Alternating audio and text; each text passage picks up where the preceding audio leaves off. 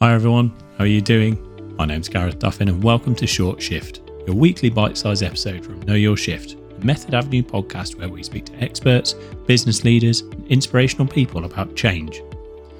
You can listen on Spotify, Apple or wherever you get your podcasts, and please do remember to hit the follow button as it really helps. Some stories of dark arts by some marketplaces, fake bookings, competing Google ads. Is this happening? And is there a way to stop it?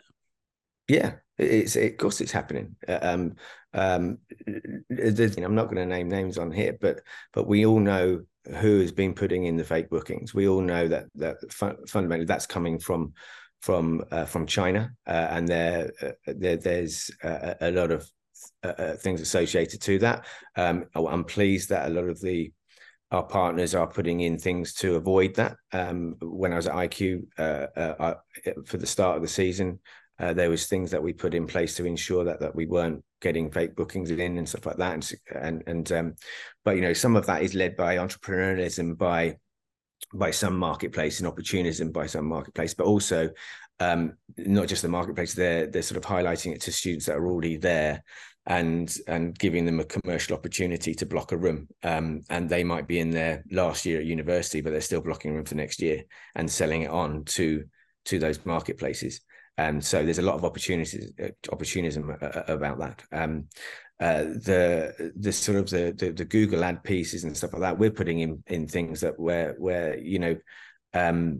we have bid on search terms. If everybody else is, we have to. But we're putting solutions to that where we're providing all of our partners with a dashboard that will allow them to see who's bidding on their search terms and who's not, so that we're part of the solution, not the problem. You got other things like, which is one thing that's very close to my heart. We know that when operators are squeezing down commission levels in undersupply markets and stuff like that, which we can accept, we understand.